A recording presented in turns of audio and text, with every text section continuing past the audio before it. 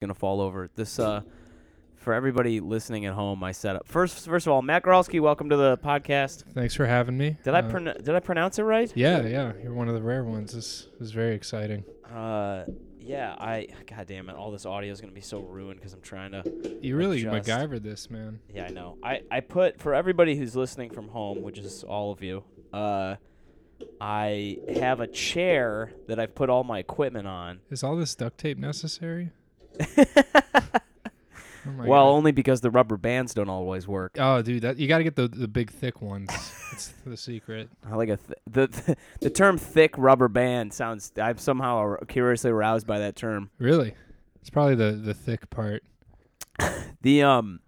So Matt Guralsky, welcome to the podcast. We you. were kind of just talking shop here about audio and visual equipment and stuff. Yeah, big nerds. We were just talking about how most people in the comedy scene kind of hate. They don't hate. I shouldn't say hate's a strong word, but they just don't understand a lot of that equipment stuff. Yeah. I mean, it doesn't. I mean, it takes. You gotta have like a research bone because like it's not. It takes a long time to start getting into. Yeah, you know what it is like we all grew up like watching like sketches or movies and stuff that we love so much, and it's like you live in this world of like I want to create those things. But like the sad reality is like. You have to know how to rig a mic to make those things. You have to know how to film a thing. Yeah, you have to actually. It's a technical requirement. It's boring. And it's so boring, and it's awful because when you get it wrong, like just shooting on the camera is interesting because if you, I use the Canon 80D, which is awesome, and part of the reason I bought it is great for Canon 80D. How does that thing focus? 80D. Its focuses amazingly. 80D. I get it. Yeah. Okay, got it. Man. I know I totally missed that because my brain's in I'm like, oh, jargon mode. Actually, it has a dual pixel autofocus, which is unique to Canon cameras. Like, oh, okay. 80D is the camera. Anyway, but that camera has an amazingly powerful sort of auto setting. So like, it's great because if you're filming comedy sets or whatever, you just turn it on and put it on. And it does everything for you, basically. Yeah. But the problem is, like, if you shoot anything, you're trying to make, like, a sketch, and you're trying to cut between different camera angles, you're trying to have, like, some consistency of, like, the look or whatever, it becomes, like, impossible because I have to do so much work from, like, frame to frame to make sure that, like, each of these two different angles that I had to shoot independently of one another, like, looks like it's the same, even in the same location, and that shit is the part that it's like you have to be a real nerd at some level to actually like that. Yeah. Because I hate it, and I would just do it because I kind of have to. Exactly. I mean, that's kind of what drives me in like any level of like getting something filmed or something recorded is like I really just think about the end goal. Like I can't get in. My desire to want a good thing kind of overrides my boredom with learning how to do this. With trying to have to do the minutia of actually doing it. Yeah. It's the worst. Yeah. I've been wanting to have you on the pod for a little while because I had Tucker on here months ago now. My main man. Yeah, and he was talking about, he was like, the kid. He was like, the kid, Matt Guralsky. Dude, everyone is the kid to Tucker. I don't think he understands devaluation. A nickname is not cool if everyone is. Yeah, the currency, the exchange rate of that nickname has gone down precipitously because Tucker's just dropping it left and right. Yeah. Well, I'm glad to be one of the kids. He's the kid, the man, the guy. Like he just was saying all that stuff. I would listen to that guy talk. He needs a radio show. He really does. He had a short-lived little podcast called, I think, what was it, Duck Fight? I think I enjoyed it. He only put out a few episodes, but it's hard to, especially I can't even imagine just a one-person podcast having like the chutzpah to keep going with it. Oh, man. Well, I mean, that's basically what mine is. Well, but you have guests. Well, I have guests now. Yeah, that's true. It started as more like a Bill Burr. I was ranting? Basically. What would you rant on? Just anything, man. And who were your victims? I would go nonstop for 45 minutes to an hour without barely taking a breath in this thing. Oh, man. And I would talk about, I mean, it was like off the dome, dude. It was just like just whatever free associative thoughts I had that would come to the top of my mind. I'm sure I said things on that pot in those early episodes that probably will later prevent me from holding public office, but it was actually kind of like a relief and kind of fun because you can I got some ideas for bits out of it and stuff like that. But yeah, I moved into interviewing people because it's easier. It's also fun to connect with Dynamic, people. Yeah. I get that. But I wanted to have you in here since I talked with him about that because I really like that Untucked. Thanks, and man. I know you guys have another episode that's coming out at some point, I think, that you've been working on for like months. Oh yeah, exactly. Well, it's like I don't know. It's like our brainchild of two idiots, and we as like loose as the show is, we do put a lot of work into it, and like it's tough. We'll film stuff and then just not ever use it. Yeah, we'll be like, that wasn't it. We weren't feeling it that day. Well, yeah, like that's what he was telling me. Is he was like, you guys will shoot he's like, we shoot like 40 hours of like. And he was like, and then Matt does all the editing and he does all the mixing for like the audio. And I was like, Jesus Christ. And the thing that I guess really struck me about it is, one, how naturally of a format that is for Tucker Brookshire to inhabit. It's so weird, man. Like the perfect show for him, if he was going to play a character on a show, would be he would have to play one of the main characters on a comedy show that focused on what are those people? They work on airlines. What am I talking about? Like a stewardess, right? Yeah, I could see him. He could probably do a mean safety lesson or whatever they do. Dude, he would be that. Yeah. I would watch that every episode of that show. He's a guy that would be excited about a vest, like an air vest. Oh yeah, he would be wearing he would be dressed up with in the whole. He'd be like, "This is fresh. Yeah, this exactly. is clean, kid." And then his response to people talking to him on the plane, he just wouldn't give a shit. Yeah, and like that's I would watch every episode of that show. Yeah, he'd be doing shots with the person in aisle F, like yeah.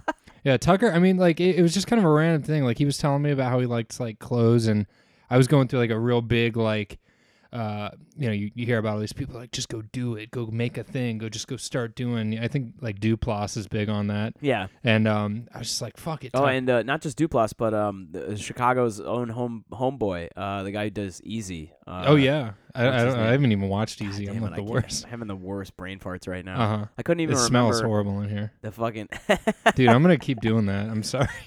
Just whipping it. You're on top of it, man. I'm not. I wasn't ready for this. I won't wait until this beer kicks in, and then maybe I'll be in a real liminal space. Oh boy, I'm excited. Yeah, I couldn't remember the fucking name for the flight attendant. That was what I was trying to say. Flight attendant. Yeah, that's the politically correct term now. Is it? Oh yeah, stewardess. I guess say is kind of gendered.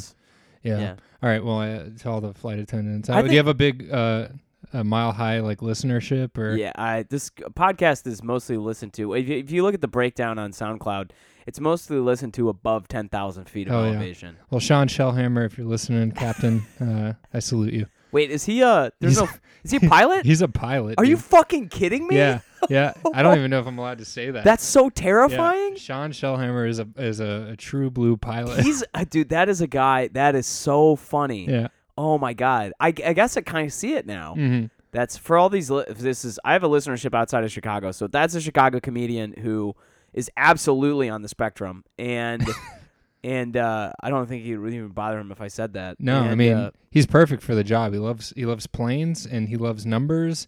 And, being on the spectrum has gotten him the job. I think. Wow. Like, what airline does he fly for? I don't know. I gotta message him. Yeah, that's amazing. I haven't seen him in a while. Yeah, I think he's like training or something. Got it. He said one of the funniest things to me. I forget where this happened. It was at Harrigan's. I think I'd bombed on a set or whatever, and I got off stage and I yelled at the audience, and then I got off stage, and I was like, man, I'm really developing a reputation for yelling at audiences. And then Sean was like, Brendan Lemon, Chicago's premier yell at the audience comic. That's him, man. Yeah. And I was like, that really sums it up. Yep. Mm-hmm. Yeah. I mean, you hit a point where you just got to start yelling at people, right? Like, I kind of like, I think I moved past it. I was just so frustrated because I was like, this shit is funny, God damn it. Mm-hmm. I did this in, wherever the other day, and it worked, and it's worked for weeks. Yeah. And you guys are just blinking at me. Yeah.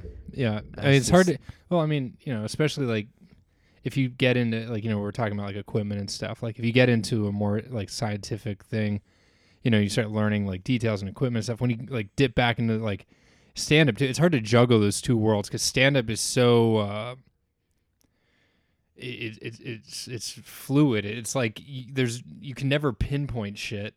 Where the other side of the world, like producing and making stuff, is kind of you have to pinpoint stuff. Oh, and trying to totally juggle. Can. Yeah, you can totally pinpoint stuff. But also in the world of production, things make sense. Yeah. Like if you solve a problem, it stays solved. Uh-huh. Like I know how to transfer audio from this Zoom H5 that I'm recording this on to my computer, and I only had to solve that problem one time. Yeah.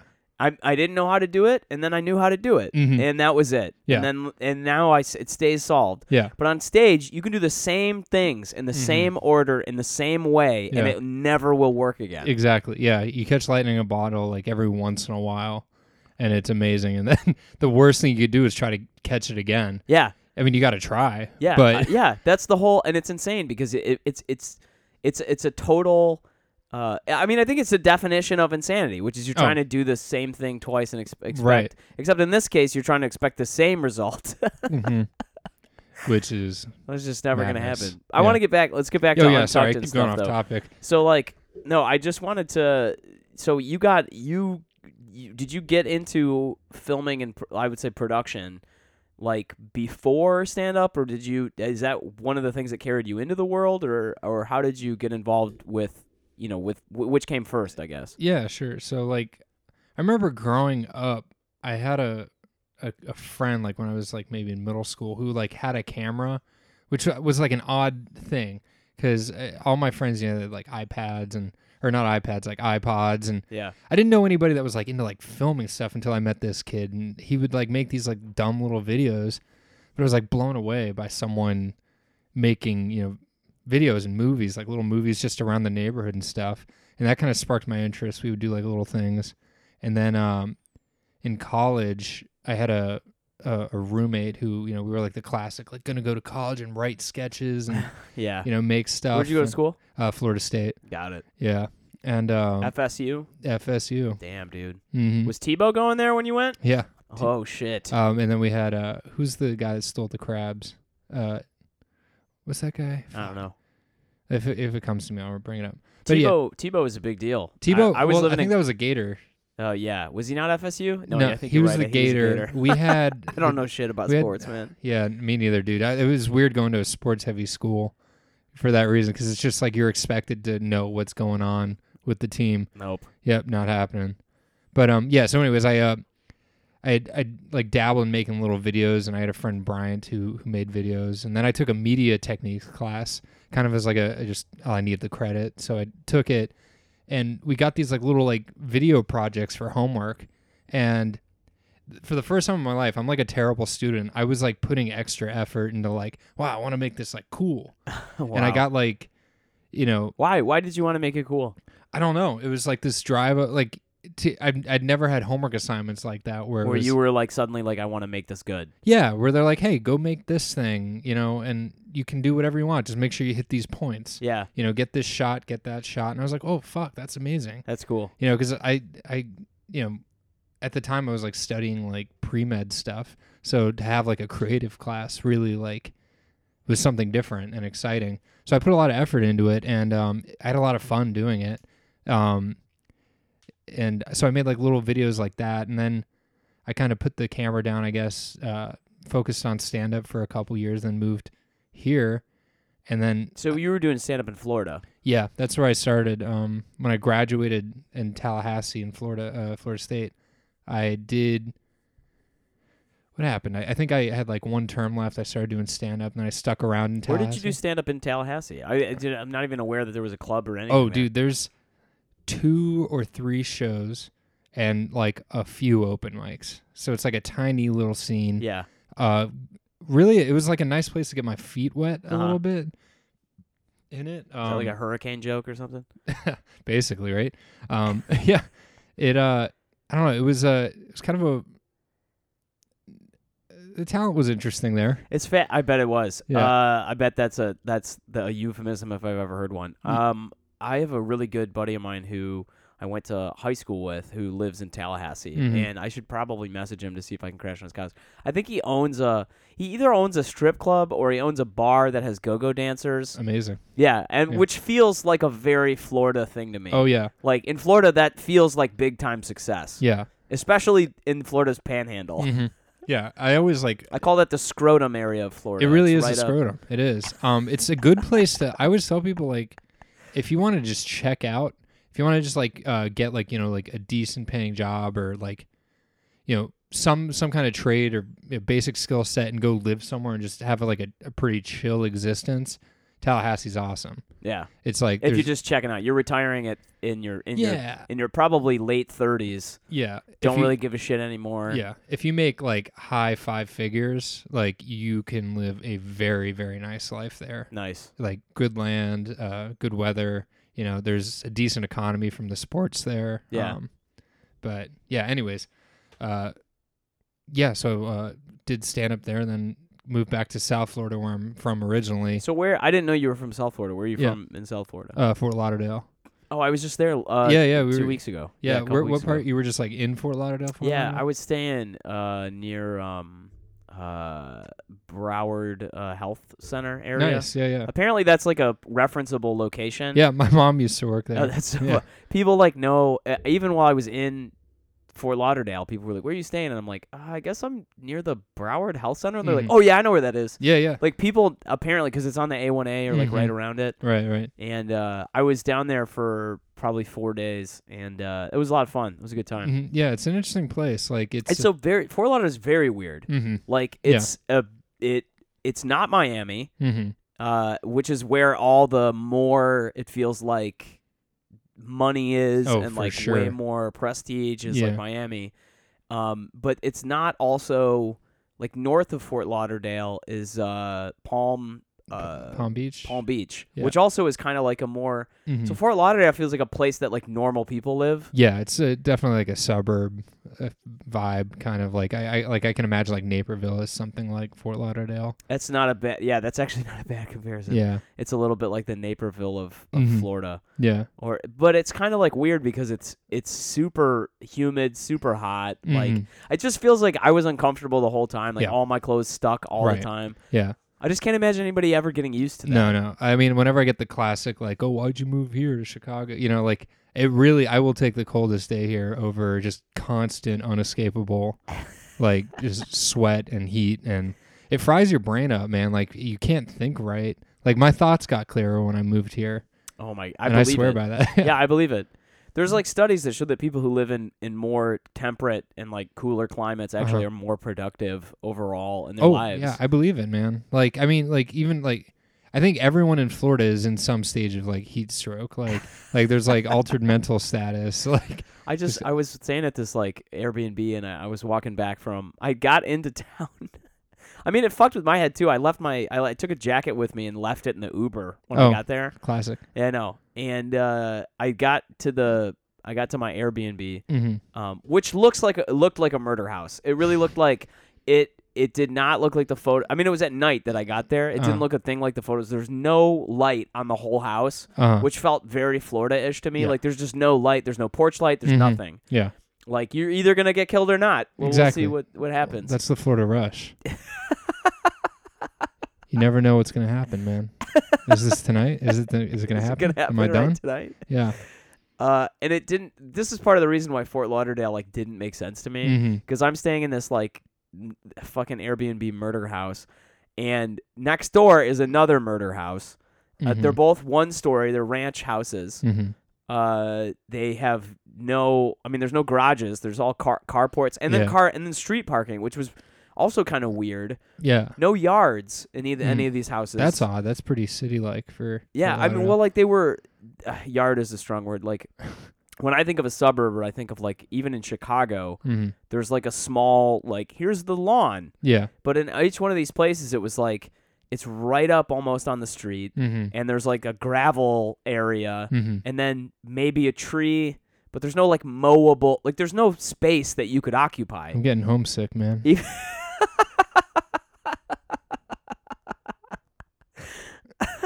I could see it. Even in the city of Chicago, I could go out in front of my house here and put out a chair and sit there. Right. There was no space to do that in this place. And I was like, oh, I don't understand what's supposed to happen in this, 6 foot by 4 foot area. Nah, man, you stay in your apartment and you peer out the window. That's exactly between the blinds. That's your lawn. And then like every single house, all you heard. So like these two. Let me finish my thought. So these two murder houses are next to each other. Across the street looks like a kind of motel maybe, but it's like one story and it goes back into the side and there's maybe 4 people, 4 different apartments. It's hard to tell. So I'm like, is this a residential zone? Is this a commercial zone? And then next door to the murder house I'm next door to, on the other side is what looks like a fucking 5-star unbelievable like boutique hotel. Yeah. And then next door to that is like this great condo, and then next door to that is another murder house. Yeah, that if you could paint a picture of Florida, that you just did. Like wealth distribution there is so bipolar. Like it is there's poor or rich, and then every once in a while a little bit of we got both. Like it just made no sense. Like in front of the hotel, rich condo, whatever it was. There was a sidewalk, but the sidewalk was only for the 100 feet that those buildings occupied, and then there was no other sidewalk. Yeah, love it. It's amazing. Got to move back. So I get into town. I'll just relate this story to you briefly. I say it's like 20 minutes later, we're still talking about it, but I get into town. I put my things in the murder house. The guy who was the host greets me at the door. His name's Pedro, and he takes me into the living room space, which is like the main room in this place. Yeah. 0 furniture. It's an open room, a rug in the floor, and 1 light in the corner. Nice. And then I walk to the left, and there's 2 rooms, and my name is on the door of one of the rooms. And I open it up, and it's a room with a bed and an ottoman, and that was it.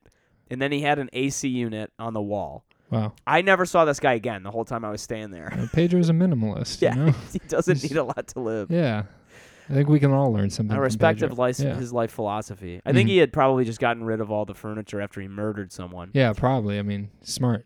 Very smart. You guy. learn those skills growing up there. That's true. I could hide a body. 5 minutes, gone. Yeah, just in the Everglades. Nah, I mean, if you're like first time, you do it in the Everglades, but I don't know, if you get good, you know what to do.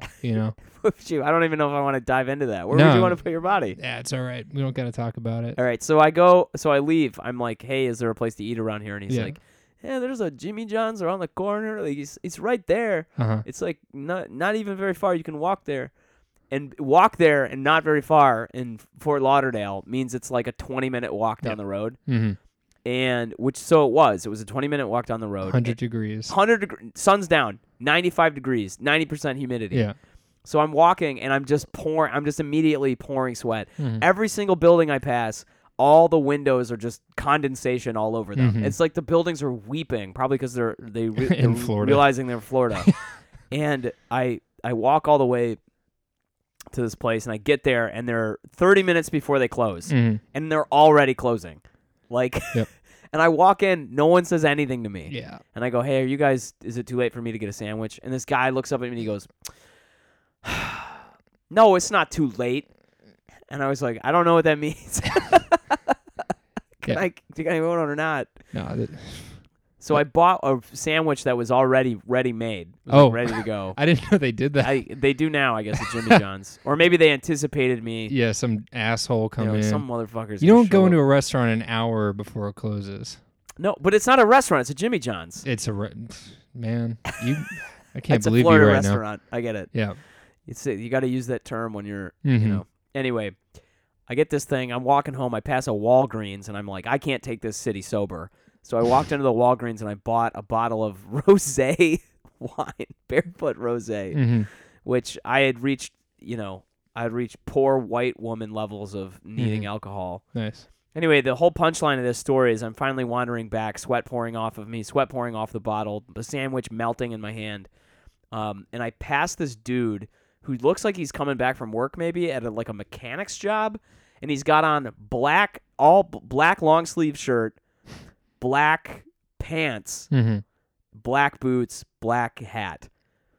And he looks up at me as I'm walking past him and he goes, "You good?" And I'm like, what the fuck am I? And I just said, "Yeah." And then he just went, "All right." And then kept walking and I was like, what the fuck? I must look insane, or like I don't know, or like does he look insane? This whole thing doesn't make sense to me. You're sweating, you're out of breath. I should have been like, I'm not good. I'm in fucking Fort Lauderdale. Yeah, you'd be like, yeah, man, get me out of here. Like, I can't, man. I got too busy. You're here forever now. Busy hiding the body. Mm-hmm. Yeah, that's probably what he was doing. He's probably doing it in the dumpster. That's like a 2-3 year move, you know. Jesus. Yeah. So that's South Florida anyway. You're from there? Yeah, man. So that kind of paints a lot of my life. I don't like Florida. Like I know like it's pretty common to have the gotta escape motive in life, you know, especially if you grew up in like a suburb. But like it's very strong in Florida. Like that is a common like goal for most people. I'd it's say. Just like get the fuck out. Yeah, 50 to 60% of the youth there are trying to like not be in Florida anymore. Why was it, so? What I mean, there has to be like a drain going on, right? Like people have to be moving out of that state. Yeah, I mean, I even here in Chicago, like I'd say I meet maybe like every other week. I'll meet like 2 or 3 Floridians, you know, because Chicago, I guess, is also one of the bigger cities right now for transplants, but.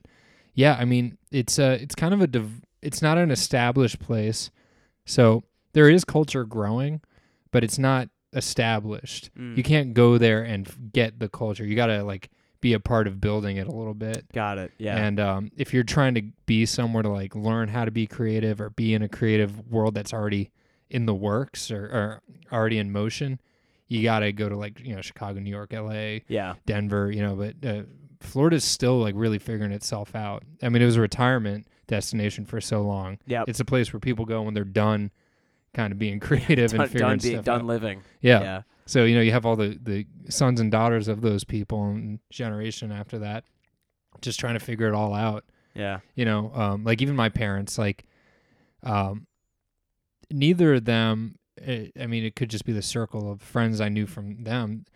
There wasn't a lot of like aspirations of trying to like do be something. I gather from their generation, where our generation, everyone's trying to do something. Yeah, trying to be an actor. Yeah, it's funny because I feel the same way about my parents in Michigan, and for a while it's weird, dude, because for a while when I first moved out of Michigan, I moved to Colorado, and every third person I met in Colorado was from Michigan. Really? Yeah, so it was almost similar. But I don't know. I was going to ask you this. Do you have, when you meet another Floridian, do you feel like, oh, fuck yeah, like Florida pride or like anything like that? Or do you guys just go like, yeah, we're both. There's kind of a we got out feeling, no lie. Yeah. Interesting. Because the thing that is interesting about Michigan is I definitely feel a kind of camaraderie with other people from Michigan. Not necessarily, not in Chicago, but when I was in, Colorado, or when I would meet a person from, especially if I meet somebody from Metro Detroit, still, even in Chicago, I feel that kind of like camaraderie. But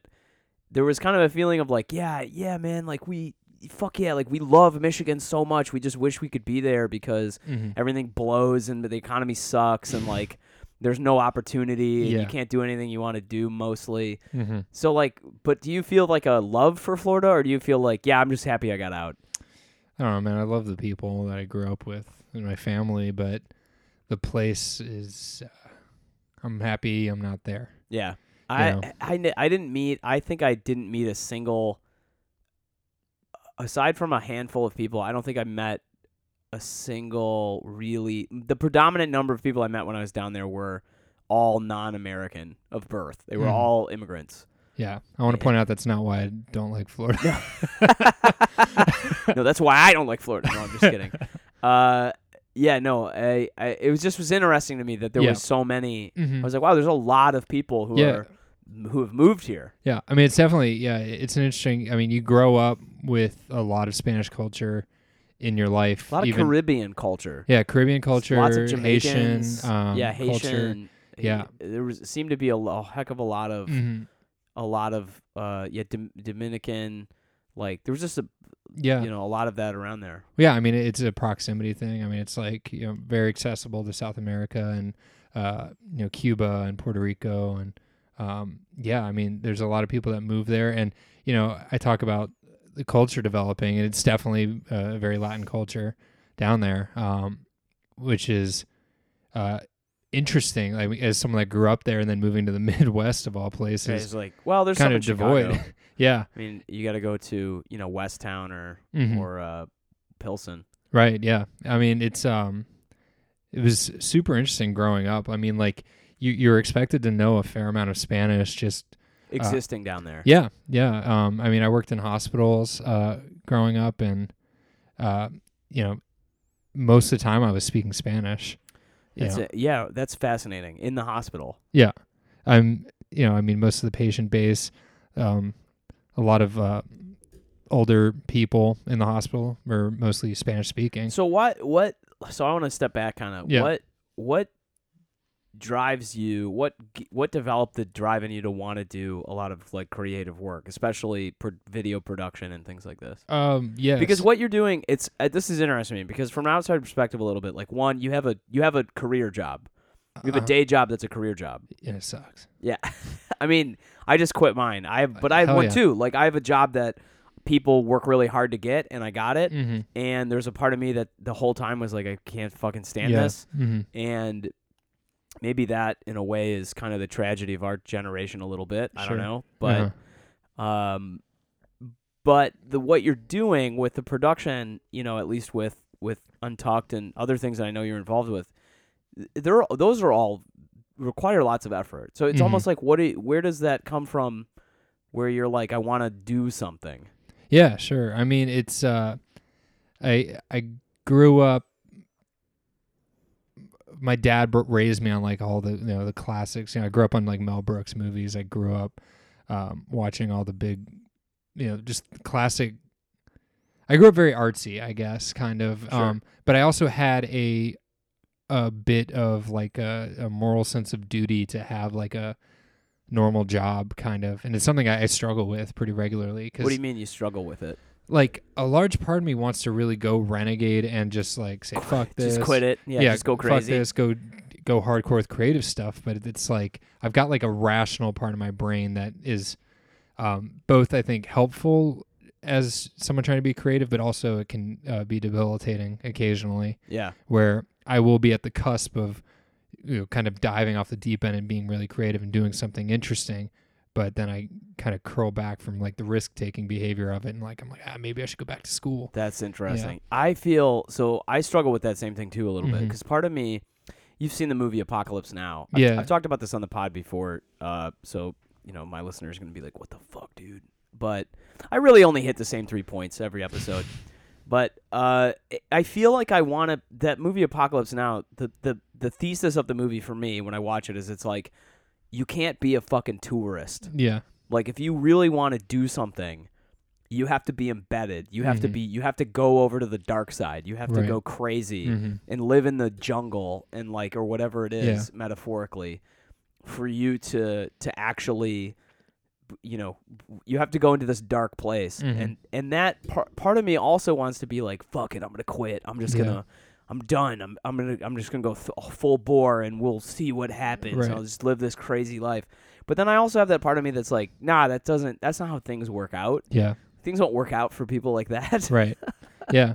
I mean, I think being aware of death is very important. I mean, I've had a lot of experiences in my life. Yeah, I've been very close to death, and seeing the reality of it, and like I worked for like a year and a half as a transporter in a hospital, like just pushing around patients that are like dead and dying, like people to the morgue, and I had a lot of conversations with people pretty much facing their end, and most of them had a regret for not kind of taking a more strange path or doing something wild or creative with their one life. It's a shame that I think most people, you don't have that realization of this being the one life until you're, mid-20s or a little older, and at that point, that's, you missed out on a couple years that you could have been developing. Yeah, doing something. Yeah. But it's funny because I think so what you're talking about, that reminder of death, that memento mori or whatever, and it's called in Latin. It's like a really stoic principle, and it's fascinating to me because I feel like I also, like, my cousin died, and that threw me kind of into this place it's really screwed my life up for a while, but I had to work through, I think, a lot of shit in my life, which I'm glad I did because of it. Where that's going, though, is like I ended up afterwards buying a watch that I actually don't have on right now, but it's a watch that, you send a bunch of information about yourself to this watch company, and then it ticks down the amount of time you probably have in your life based on their like estimation. That's awesome. Yeah, and terrifying. Yeah, it's awesome and terrifying. And it was a big reminder for me, but I'm like, fuck, I have to. If I got to do something, I need to fucking do it. Yeah, yeah. Which was, it was kind of amazing. Right. So that thought though is also tempered with the idea that it's like you can wager everything on something, mm-hmm. and it can still not work out though. Yeah. Like there's just a lot. So there's the kind of life you wonder if one of those old people or someone who's nearing the end of their life, if they had spent their entire life attempting to do something that would not have worked out for them because of forces outside of their control.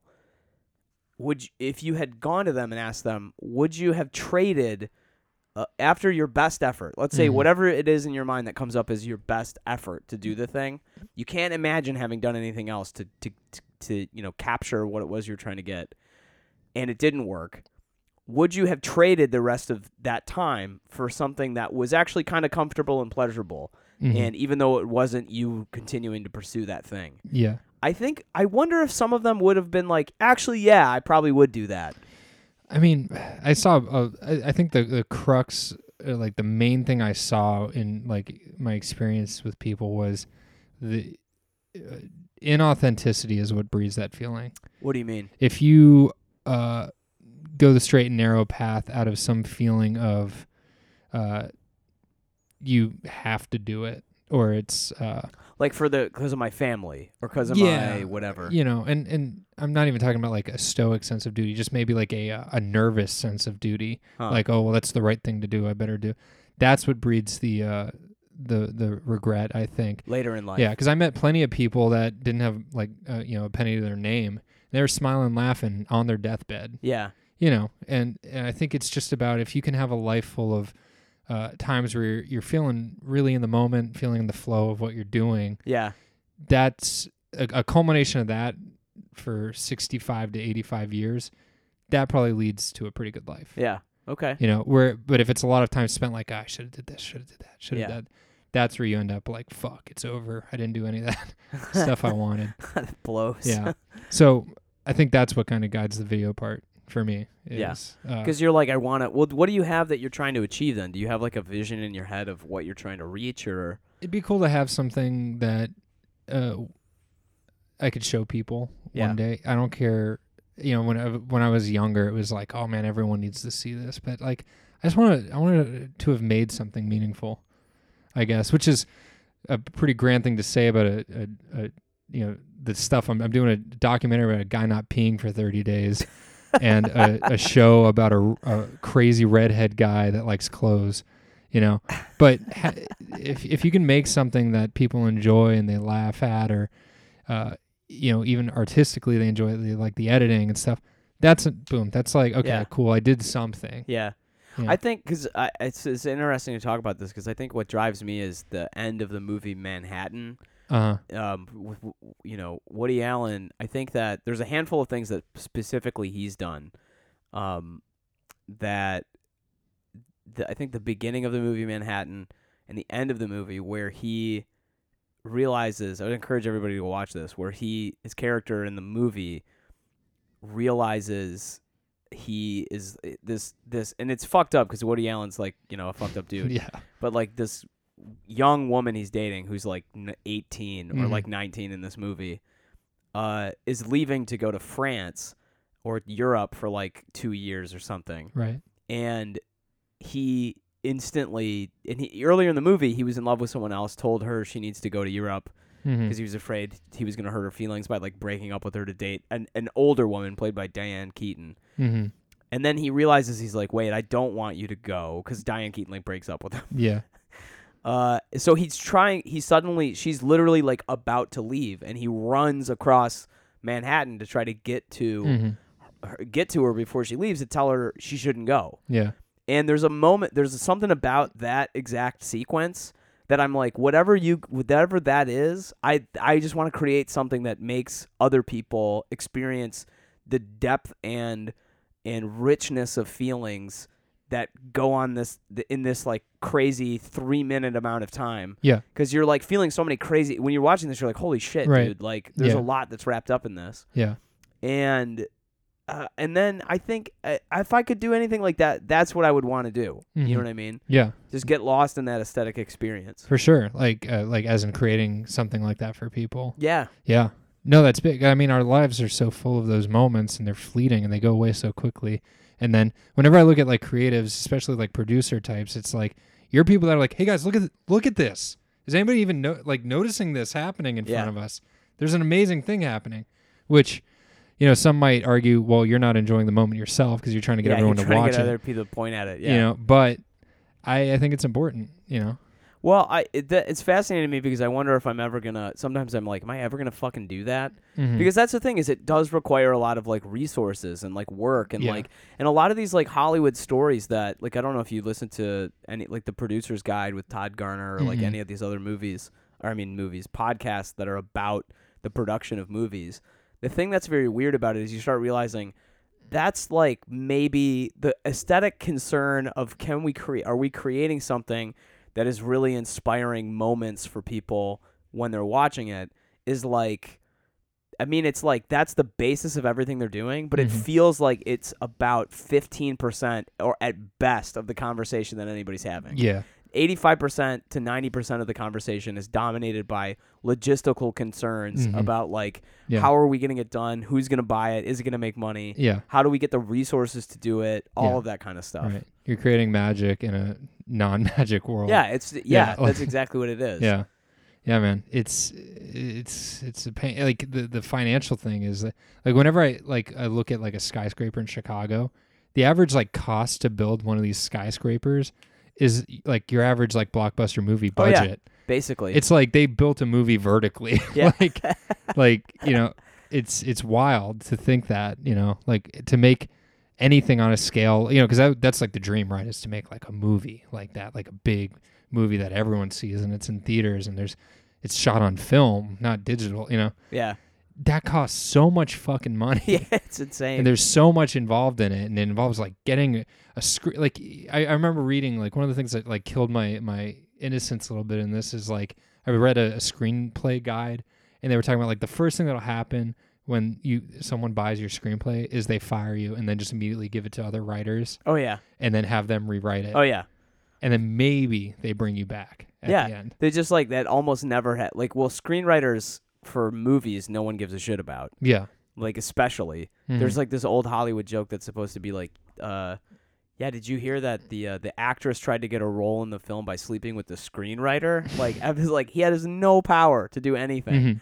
Which is insane because there's all these like screenwriters that are now super famous in Hollywood, like Aaron Sorkin and guys like this. But a lot of them came through the world of television, which is writer driven. Yes. Yeah. So that feels like a major, I mean, like it feels like if someone wants to work in that world, but there's so many people, like a great example, this is actually the best maybe example of this, is the movie Prometheus, which was originally written by, so did you see Prometheus? No. Okay, so if anybody's listening and hasn't seen this movie, I encourage you to go see it. It's bad. And I don't think it's as bad as I hate it, if that makes sense. I think it's better than I hate it.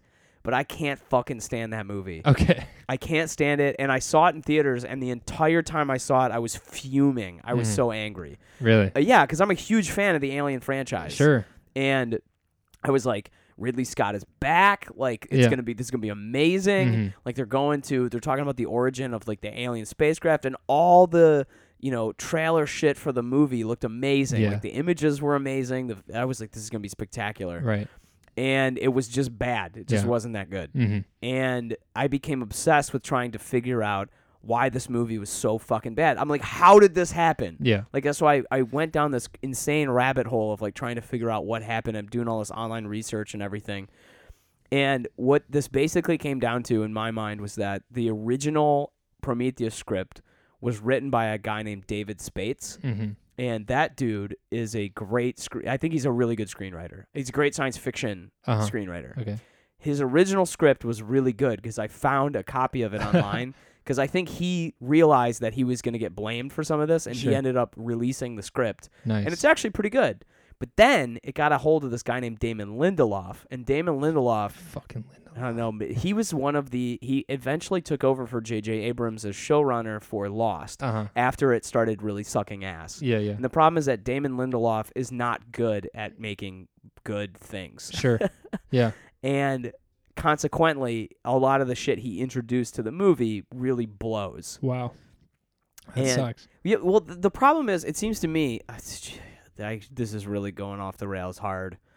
It seems to me he's very good, if anybody wants to check this out, at introducing the promise of things in films or in trailers, but then he can't produce anything that will actually satisfy the promise that he's making. Interesting. Yeah, so imagine it's like, it's like a magician who starts doing this trick, and you're like, oh shit, this is going to be good. And then the trick he does after like doing all this stuff and, waving things around was like he just makes a coin disappear from his hand. And you're like, what the fuck was that? Like there was all this theatrics and then nothing good happened. So when I hear that, my mind goes like, all right, well, is this a guy does he just suck, or does he have, does the industry like him because he has this ability to get people in seats? That's what he has. Yeah, but they can probably cut costs on actual production. So that's exactly what he has. Yeah. He has the ability to intrigue people enough to go, fuck, I need to go see this. Yeah. And then when they go see it, they're like, wait, this is not at all what I...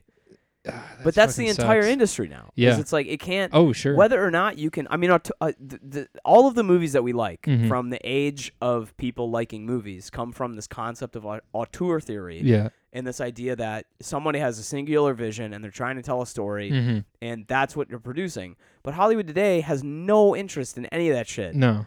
And then there's boardrooms of people that have, spreadsheets on top of other spreadsheets going like, well, we know these things happen and here's the, they have a number that they know that if they hire Damon Lindelof to do X, Y, or Z things, each one of those things, he's got a track record of making this kinds of money in. Yeah. And so nobody gives a shit about like creative project stuff. Yeah. So are we the fools then for falling for it every time? I don't know. You know what I mean? But that's part of the thing is I think like, well, and do you want to go into that world? Because how do you produce something that's a vision of this? Like, how many other painters were like Michelangelo who could have created a Sistine Chapel if they had ever had the opportunity to? But how many chapels needed paintings like that? Yeah. You know what I mean? And how many people could have afforded making something for someone to have painted? Right. Yeah. I mean, everything's data driven right now, and it's like we were saying kind of at the beginning of this you can't pinpoint the true creativity like that. You can't try to find the metrics to the lightning in the bottle. Like, it just happens. Yeah. There's moments where someone had a real moment and they were able to show it to people and give them emotions and feelings about that thing. But trying to predict how to make that happen, you might be able to figure out half of it, but not the rest of it. Yeah, it's funny because there's a whole Adam Grant is a guy who wrote a book about this recently. He's a practical psychologist, and he was saying that there's a lot of studies in creativity that are showing now that it's not about quality necessarily; it's quantity. That like a lot of they're like the difference between a Beethoven or a Mozart. Or Vivaldi or whatever, is that they just produced more work than everybody else. Oh, sure. And the fact that they produced this larger volume of work by necessity,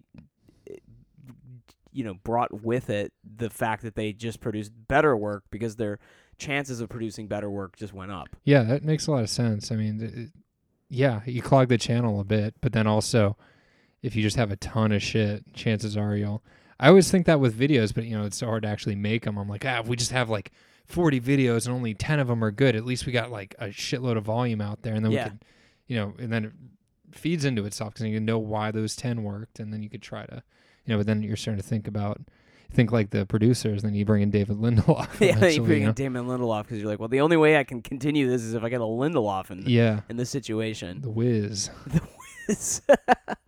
The kid, Damon Lindelof. That guy is the kid. Yeah, that's so funny, man. Yeah, we're running up on time here. What do you got going on, Matt? What's the project that everybody should keep an eye out for? We probably have some more Untucked eventually. I'm working on mockumentary with Matt Kennedy right now. It's the one about the guy not peeing for 30 days. Yeah, it's pretty Kennedy important. Matt Kennedy, he's actually not going to pee for 30 days. It's so if you guys just follow that, I have a YouTube channel called Mosey. You can just search that, and it's got all the Untucked videos. It's got it's called the piss documentary is called Holding It In. So Jesus Christ. it's got, whose idea was that? it was Matt Kennedy's, and then we're working together on it. And then I got some music videos with some music I made. And then also, if you don't mind me throwing this out there, I'm interested in getting like some PA type people involved, because like we've talked about, it is very hard to actually make this stuff. So I don't know, I'm pretty tired dealing with Tucker's ass alone. Yeah, so if I can get some people to help wrangle that boy. Some opportunity for Second City interns. Yep. So you can always reach out to me. That'd be great. But yeah, this was a lot of fun, man. Thanks for having me. Cool, dude. Yeah, thanks. Thanks for dropping by, buddy. Oh yeah.